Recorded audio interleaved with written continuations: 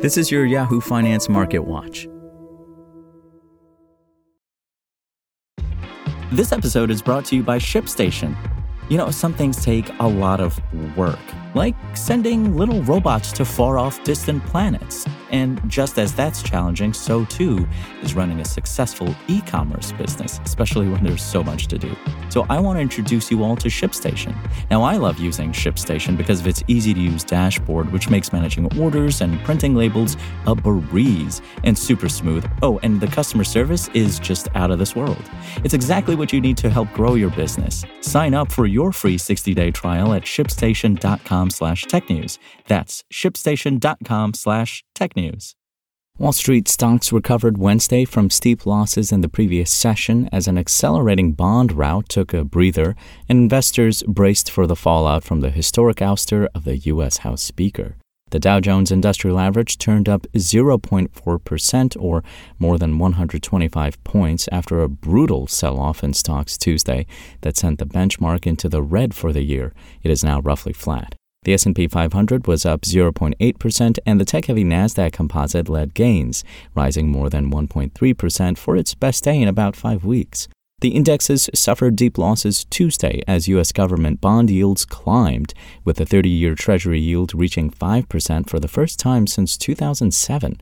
Yields have since tipped lower, pulling the 10-year yield back below 4.8%. The recent sell-off in stocks is all about the pain trade in bonds, some strategists believe, as investors increasingly accept the era of low interest rates is coming to an end. That has driven a fundamental shift in how investors think about everything from stocks to currencies and the role bonds play in their portfolios. Two more Federal Reserve officials on Tuesday joined colleagues in hammering home the message that rates are likely to stay high for a long time, a message that has spurred the surge in yields. At the same time, higher-than-expected job openings boosted bets for another hike this year. On Wednesday, however, a report from ADP on private sector hiring found the slowest level of job growth last month since 2021.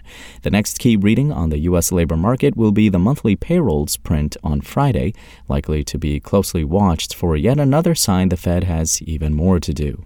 The historic ouster of House Speaker Kevin McCarthy on Tuesday ramped up the uncertainty in the market, given voting in a replacement likely means weeks of chaos and gridlock for other business. That heightens the odds of a U.S. government shutdown that could disrupt the economy with a deadline due in just weeks. Lithium Americas led the Yahoo Finance trending tickers page on Wednesday as shares surged nearly 20% after plunging on Tuesday.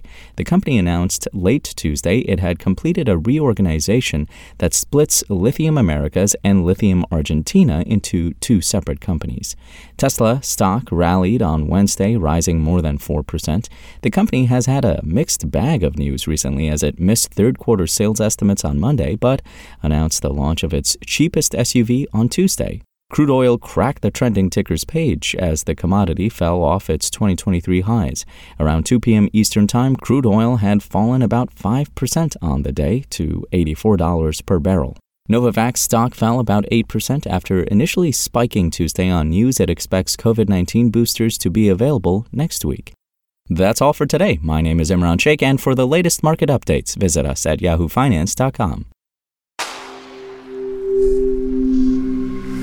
Spoken Layer. Want to learn how you can make smarter decisions with your money? Well, I've got the podcast for you. I'm Sean Piles, and I host NerdWallet's Smart Money Podcast.